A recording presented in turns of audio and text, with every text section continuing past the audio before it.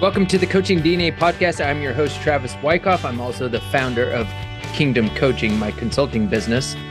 This week, my guest is Zach Lassiter. Zach is the AD at Abilene Christian University. Zach is smart, really can connect with people, and has a high level of wisdom. During part one, Zach and I discussed the importance of remembering your why, the process of being hired at ACU, being a maniacal loop closer, and much, much more. This episode will sharpen and strengthen you as a leader. So without further ado, my conversation with Zach Lassiter. Zach, thanks again for creating some space for us. Look forward to hearing from you today. Why don't you walk us through your journey from high school to present day? Yeah, first of all, thanks, Travis. I really enjoy your podcast and what you do. So it's an honor to be able to spend a few minutes with you today. Yeah, my journey, man, it's hard to believe where I've been, and so blessed to get to where I am today. So grew up in the Bay Area, went to high school. Actually, my parents still live in the same house I grew up in. Never left the Bay Area. That was kind of where I thought I would be my whole life. Certainly love California. But got enamored with the Pacific Northwest. And so went to Willamette University, studied political science and econ. I thought I wanted to be either a Supreme Court justice or a lawyer or something to be able to help people through government. Really enjoyed my time at Willamette, but found pretty quickly that while I loved the idea of helping people, I didn't necessarily fit in the political world. Just the people I was around just couldn't find joy in that, and heard that you could do sports for a living. And I thought that was a really cool idea. Applied for a bunch of jobs and never got a single interview because I didn't really have any experience other than being a sports fan, which, as we all know, is a really bad way to lead any interview of why you want to get involved in sports.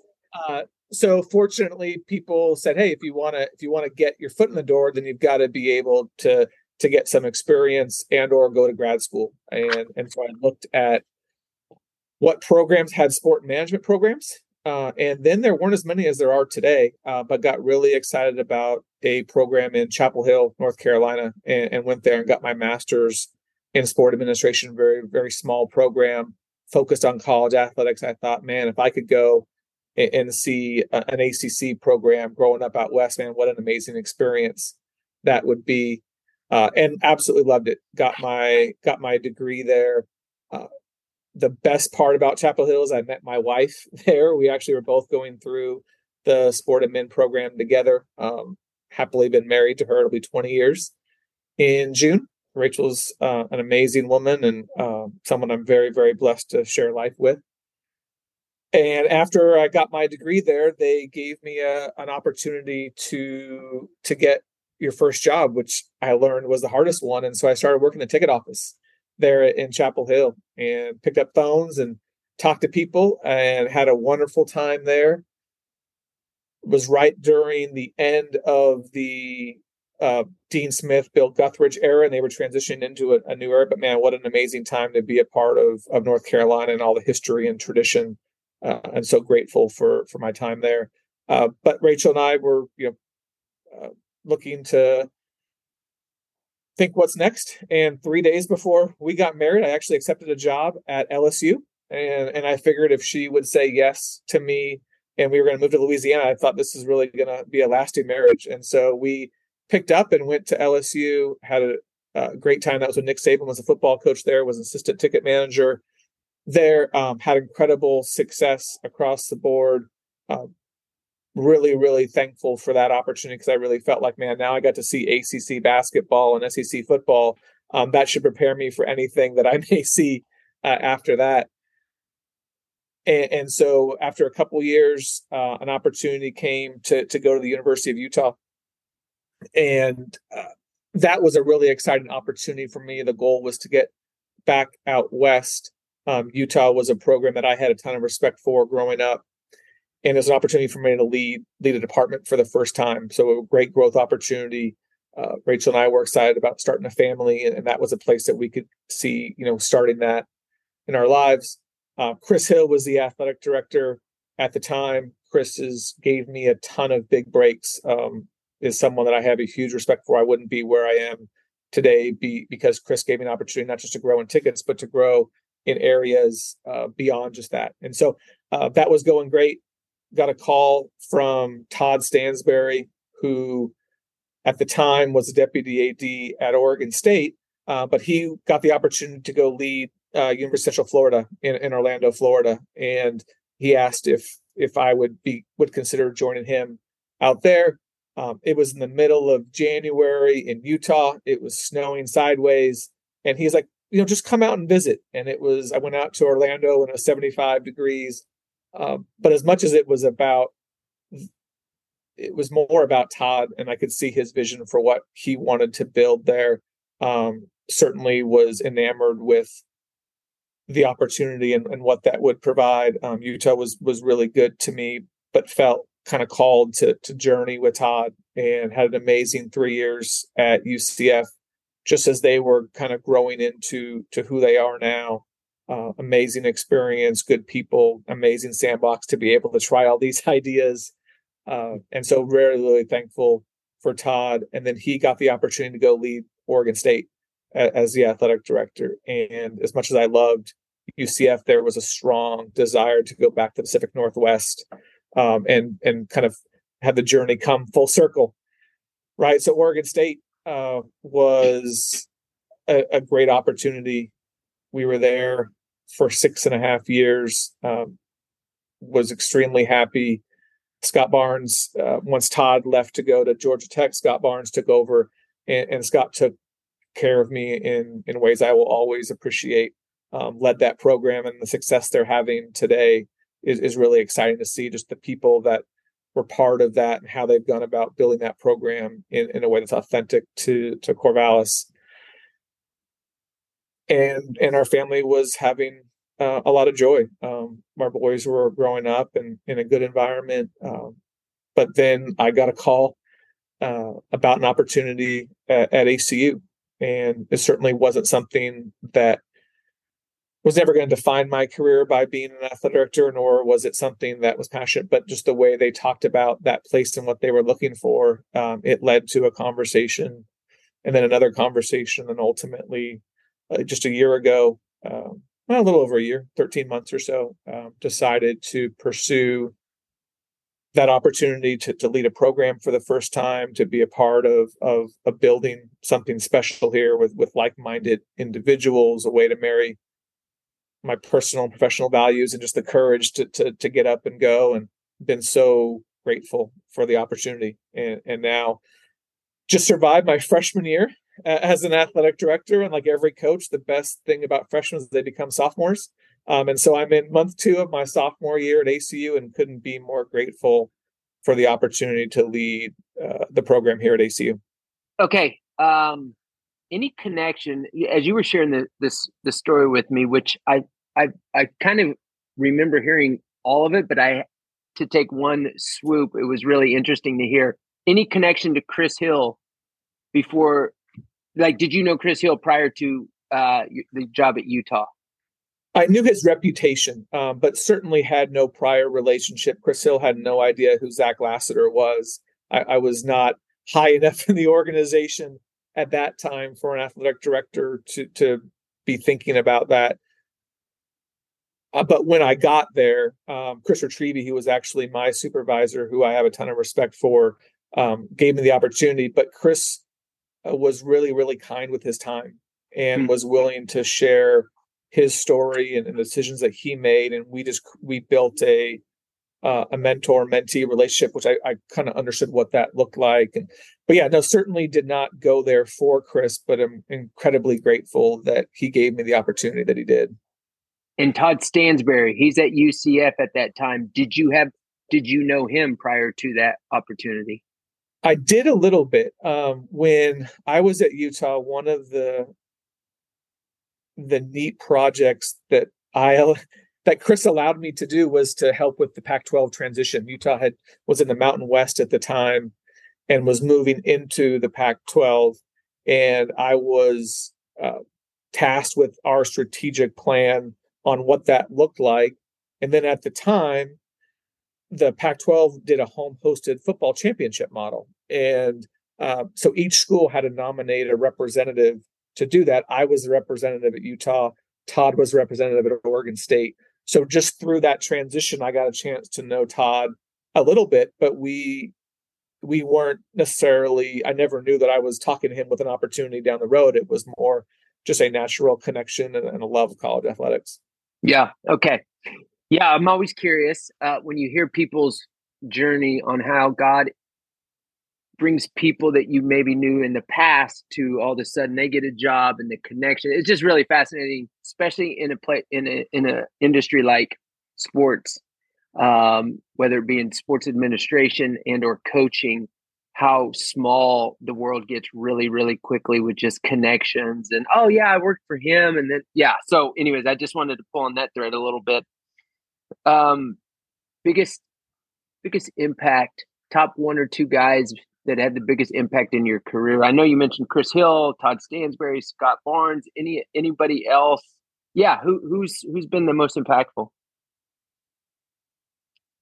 Yeah, I don't think there's a ranking, right? I think at certain times you admire people and how they've been successful in a way that allowed them to do that while maintaining who they were, and a recognition of how authenticity in our industry is challenged a lot, because the athletic director position is, people want it to be so many different things, and no individual can quite, there's no way that they can do all of those things. And what I took away from Chris Hill at Utah was Chris was incredibly successful. And you look at the duration at the time, he was one of the longest, and then became the longest standing athletic director at our level. And we all know the transition that goes on, the opportunities. And Chris, he would say, turned down a lot of opportunities that were perceived as larger, right? Larger compensation, larger brand, those things, because he appreciated his ability to impact a department and have the ability to have success based on what he felt was right at the time. And so he was able to consistently move the program up every level along the way, and do it in a way that he felt like if things weren't going to be successful, at least it was because I was able to make decisions. Because a lot of times in the athletic director chair, you're not the decision maker the way that some people think. And so I really appreciated Chris's humbleness to turn down larger opportunities to be able to truly impact and drive what he believed was how to lead that program the right way. And then Todd Stansbury, I'll be forever grateful, because he reminded me every day of why what we do matters. That while we are certainly covered, and some people perceive us as an entertainment industry and a competitive industry, at our hearts we're educators, and he modeled that behavior every day about investing in student athletes, and that they're the future leaders of our communities, and anything you can do to pour into these amazingly talented young people, its impact's going to be great. And no matter where he was or how decisions were made or who he chose to spend time with, he always put student athletes first. And that was a really good reminder for me, especially somebody who grew up on the external side of it and was constantly tasked with revenue generation and brand development and storytelling, that if that's all you're doing, while important to have resources to be able to move your organization forward, your whys have to matter. And if your why doesn't involve student athlete in the athletic director position, then I think you can lose sight of why we decided in this country to marry higher education and athletics, unlike any other country in the world. How hard is it to keep that at the forefront, especially? So there's, as you were sharing that, It's really good, by the way. I'm thinking that the tickets, the fundraising, that stuff, that feels like it is a little bit removed. It's not like you're in the academic world where you're meeting with, 5 baseball players consistently and helping them navigate their classes. You're out visiting with donors. You're doing the marketing, that sort of thing. How hard is it for an AD and or kind of that external side to remember, oh yeah, we are here for the development of these young people? Yeah, how hard is that to kind of keep that in at the forefront? It's hard and it's easy. I mean, it's hard in the sense that there are so many things that you want to do as an athletic director to allow your organization to be successful. And certainly without resources or getting folks excited about your program, you're not able to have an impact. At the same time, I think if you don't spend time with young people and with student athletes and seeing why what you do matters and the impact, I don't think you can ultimately convey a story that will get people excited about what you're doing and why it matters. And so it's an energy filler to me, because there's so many parts of our job that are important, but our energy drains, right? Or that make the job challenging. And so you have to get you going to continue to say, hey, this is why we do all these things. This is why all these things matter. You've got to spend time with people to understand why it's important. And so it's easy to do that because every time you spend with them, it's a reminder and it gives you more energy to go out and do all the other things you want to be able to do. It's also, they're just amazing people. I mean, these are 1%ers. I mean, these are young people that really are going to be future leaders. You'd be surprised how much you learn from these young people, how they think, how they deal with adversity, how they perceive certain things. They keep you young. So I think I'm better at what I do because of the time that I spend with them, which then allows us to be able to articulate to stakeholders why you need to continue to support what we're trying to do and why it matters. That's really good. Okay, I often ask athletic directors and coaches to walk us through your hiring process. So, for example, for you, you've got an opening at women's soccer or you've got a baseball opening. Walk us through what you're going to do. I'm going to flip the script a little bit, and I would love for you to take us through the journey that you had about a year ago, a little over a year ago, from like that first phone call, I'm guessing from a search firm. I'm going to have you walk us through in specific what it was like for you to go on this journey to, which is, ended up you being hired there at ACU. Yeah, no, I'm trying to think. There's so many different directions I can go with that question. I'm trying to think the one that may be most. How about relevant. I ask this? Search firm reaches out. Is that what happened, or did the president reach out, or did another stakeholder at ACU? Who initiated? Where did contact initiate? It initiated with the search firm, but I would say prior to that, I got asked the question for about 15 years: do you want to be an athletic director? Right? Like, is that the ultimate goal? And early on, I feel like young administrators feel like they have to say yes to that question because that conveys ambition, right? Desire to grow. But the reality is, I don't think you really know what you're saying yes to. And what I would say I look at for every opportunity was God has given me certain gifts. And the older I get, the better I am at understanding what those gifts are. And how do I put myself in a position to where the gifts I've been given, the experiences I've been given, how can I help an organization get better? And what position does that look like? And early on, I think I was a tad intimidated by the idea that my gifts and somehow would be matched up with leading an organization and being, the number one person in that department. And what I would do as a defense mechanism is to say, I just want to be a number two. right? I just want to be the one behind the scenes, giving advice to the person in front.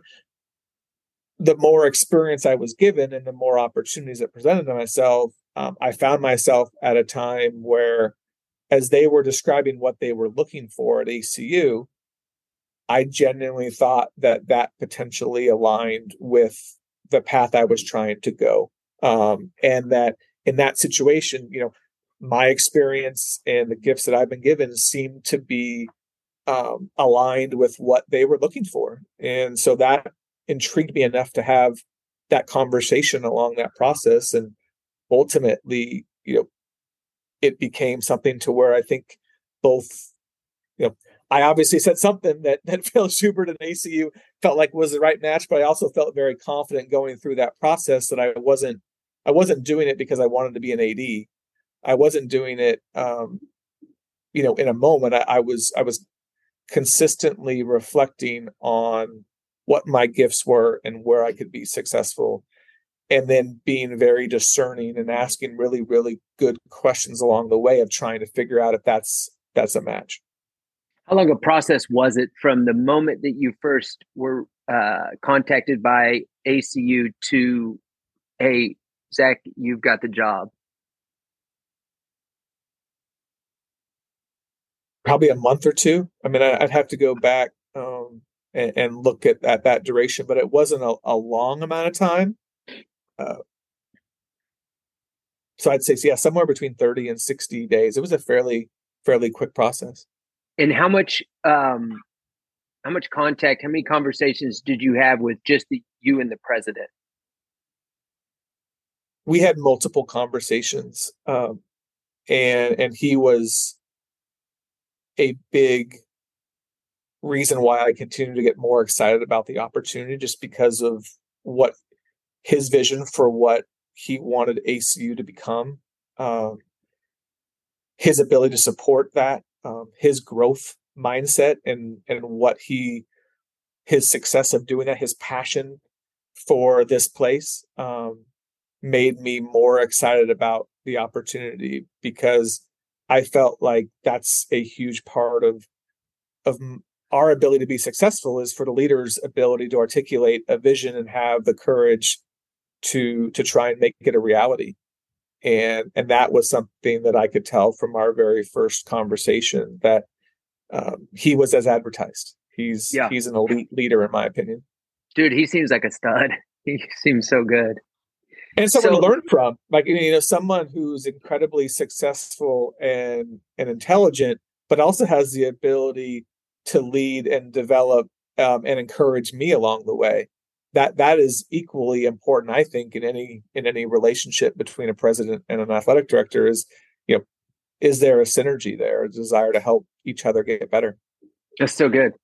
How many people really vetted you? Were there other people that the president had talking? Like, was there a group of people that you talk to more than once? I'm trying to get a scope of how stealth is the president doing this search? How broad is he? Does he have you meet with 20 people on campus? Yeah, give me some insight into that.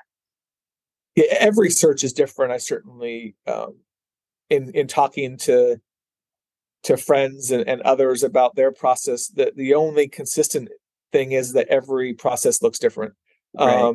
In our situation, I was able to visit with the president, and then I visited with the search committee that included head coaches and stakeholders and others, and we had a nice conversation. So every situation looks different, and I certainly don't want to get into all the details of who I met with, but I would say that every time I had another conversation with them and asked them, why ACU, what was it that made them passionate about it, the way they talked about this place had me more encouraged. And also when they asked, my experience, I was able to, I think, articulate to them or talk to them about everywhere they're trying to go. I've been blessed with an experience that I can lean on that could help us to where we want to get here. So it just became more and more apparent that through these conversations that it seemed to be a department and an individual that seemed to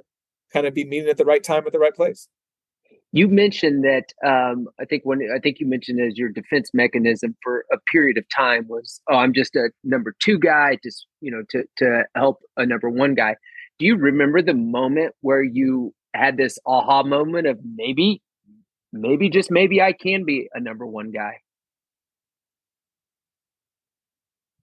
Well, I think that insecurity or that, I don't think that ever leaves you entirely. I think in when I think about the process at ACU, there was a moment that's very clear to me. I was getting ready for my airport interview with the committee. And mind you, this was the first time I'd ever been in an athletic director interview before. So I really didn't know what I didn't know. And I spent the last 30 minutes prior to that interview listening to Zach Williams, who's become one of my favorite singers, and he has a lot of great songs, including "Fear Is a Liar" and many others. And I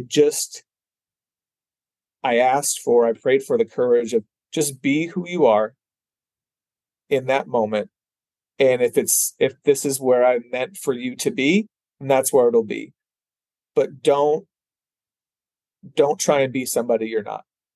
And so for me, it wasn't a matter of me convincing myself that I'm an athletic director. It was more me being comfortable and being worthy in who I am. And if that's something they're looking for, then that's more encouraging than anything else. So I think that was the moment where I felt incredibly comfortable in being who I am, and where that carries me to lead, I'm going to be okay with it no matter the result. It's good.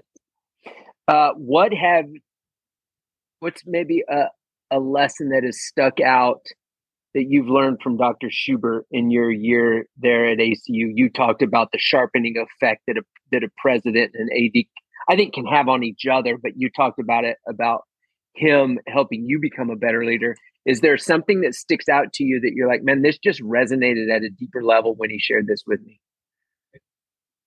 So many things, but two things that would jump out. One is, and he calls it, be a maniacal loop closer.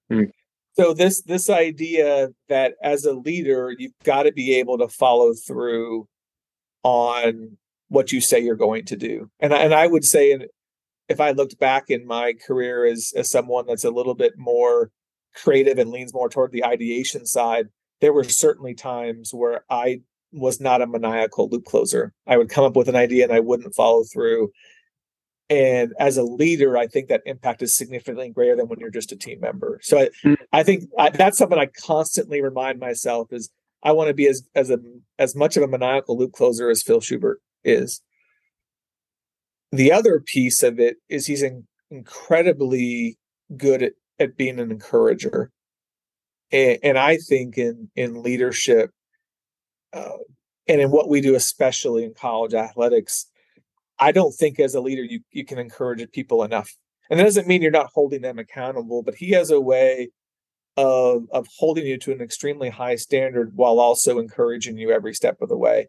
And he does that by the questions that he asks, or celebrating those successes, or being really thoughtful about celebrating those things. And those things stand out to me because those are things that I want to now model and be a part of, because I see how those can really be successful in what we're trying to do. It's good. First year on the job, you talked about the engagement with the student athletes that gives you energy.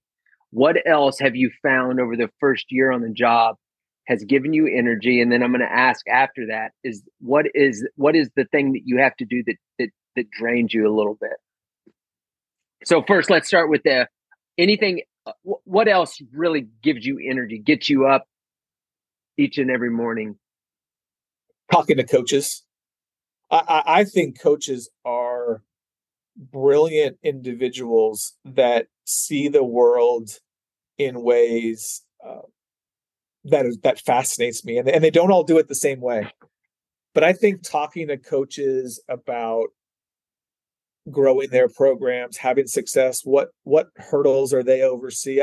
I love figuring out ways to help coaches get better in ways, because, and I also learn a great deal from them. So any time I spend with coaches talking about their program, what they're trying to do, is an energy uh, filler for me, for sure. Um, the drains. I mean, it's in general. I think it's just the details. I mean, it's not a drain. I know it's important. I know it's something you have to do, but it's implementing and being disciplined about the procedures and processes that lead you to the successes that what you want to have. Mm. And so it's not the sexiest thing you do, but it's absolutely worth every minute you spend. And so while I'm not excited about doing it, I'm excited about the results that come from it. So it's been really important to institute processes and procedures that I used to kind of look past and not see their value, again going back to my external creative mindset. But now I kind of understand how those processes lead us to the results we want to. And so while I don't look forward to it, I do dedicate time because I really am excited about the results that they've allowed us to accomplish.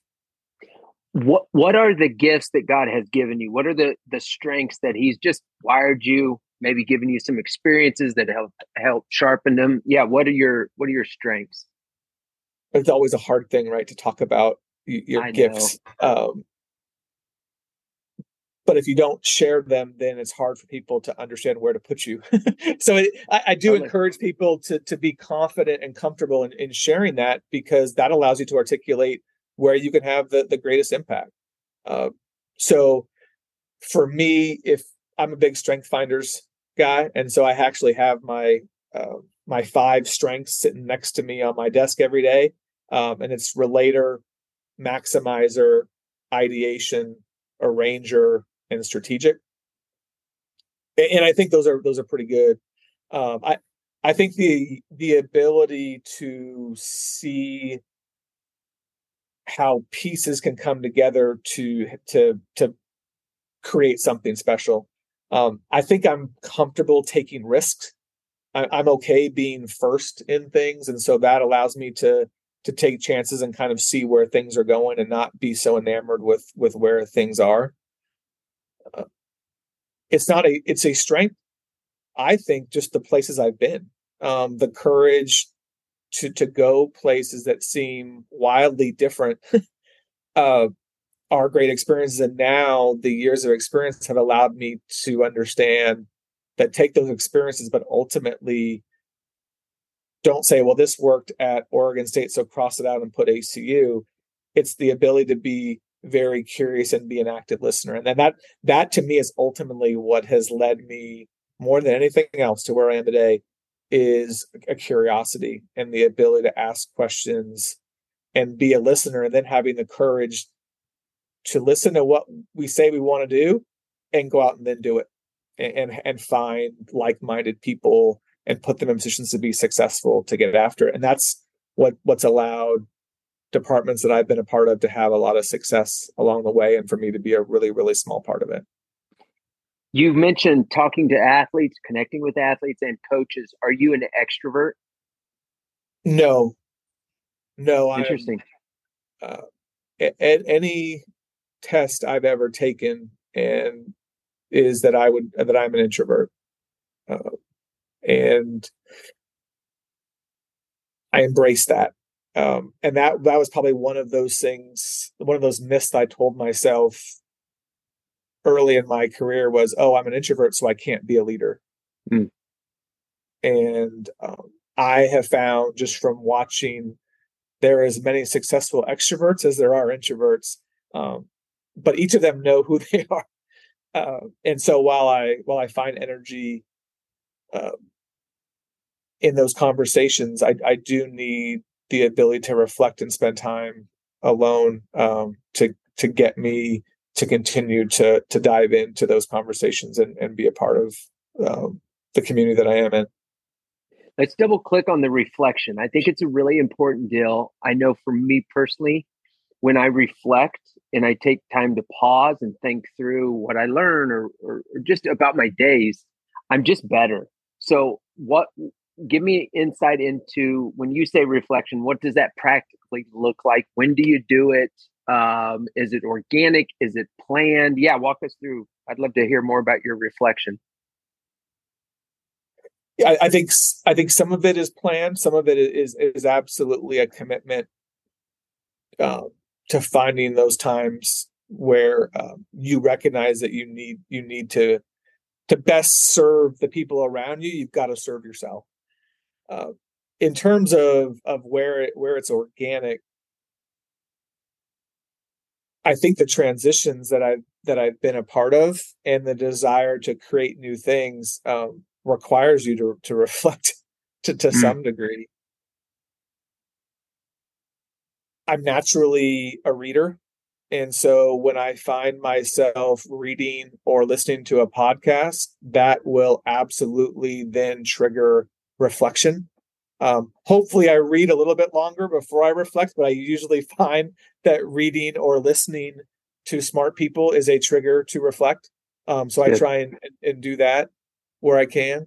I try to find time in every day that is about reflection. And I've found a better rhythm here than I have in the past, just in terms of identifying time in the morning where I do that. But then it's also like finding a full day or time where I can get away from everything and understanding that that's going to allow me to continue to grow, because I've just seen too many others in our industry go so quickly all the time. And I am prone to go quick. Like everyone would say that, I have a motor that likes to go. And I try to explain the reason why I can do that as long as I have is because I do take time to reflect and get recalibrated to where I'm going has a purpose, as opposed to just for the energy itself. So I think I'm getting better at it, Travis, about creating them. But it absolutely is something that I believe, without a doubt, has allowed me to be able to have the career I've had is that commitment to it. Even when it's tough reflection, sometimes it's not as pretty as it is other times, but I do think it helps me a great deal. Thanks for listening. Be on the lookout next week for part 2 of my conversation with Zach Lassiter.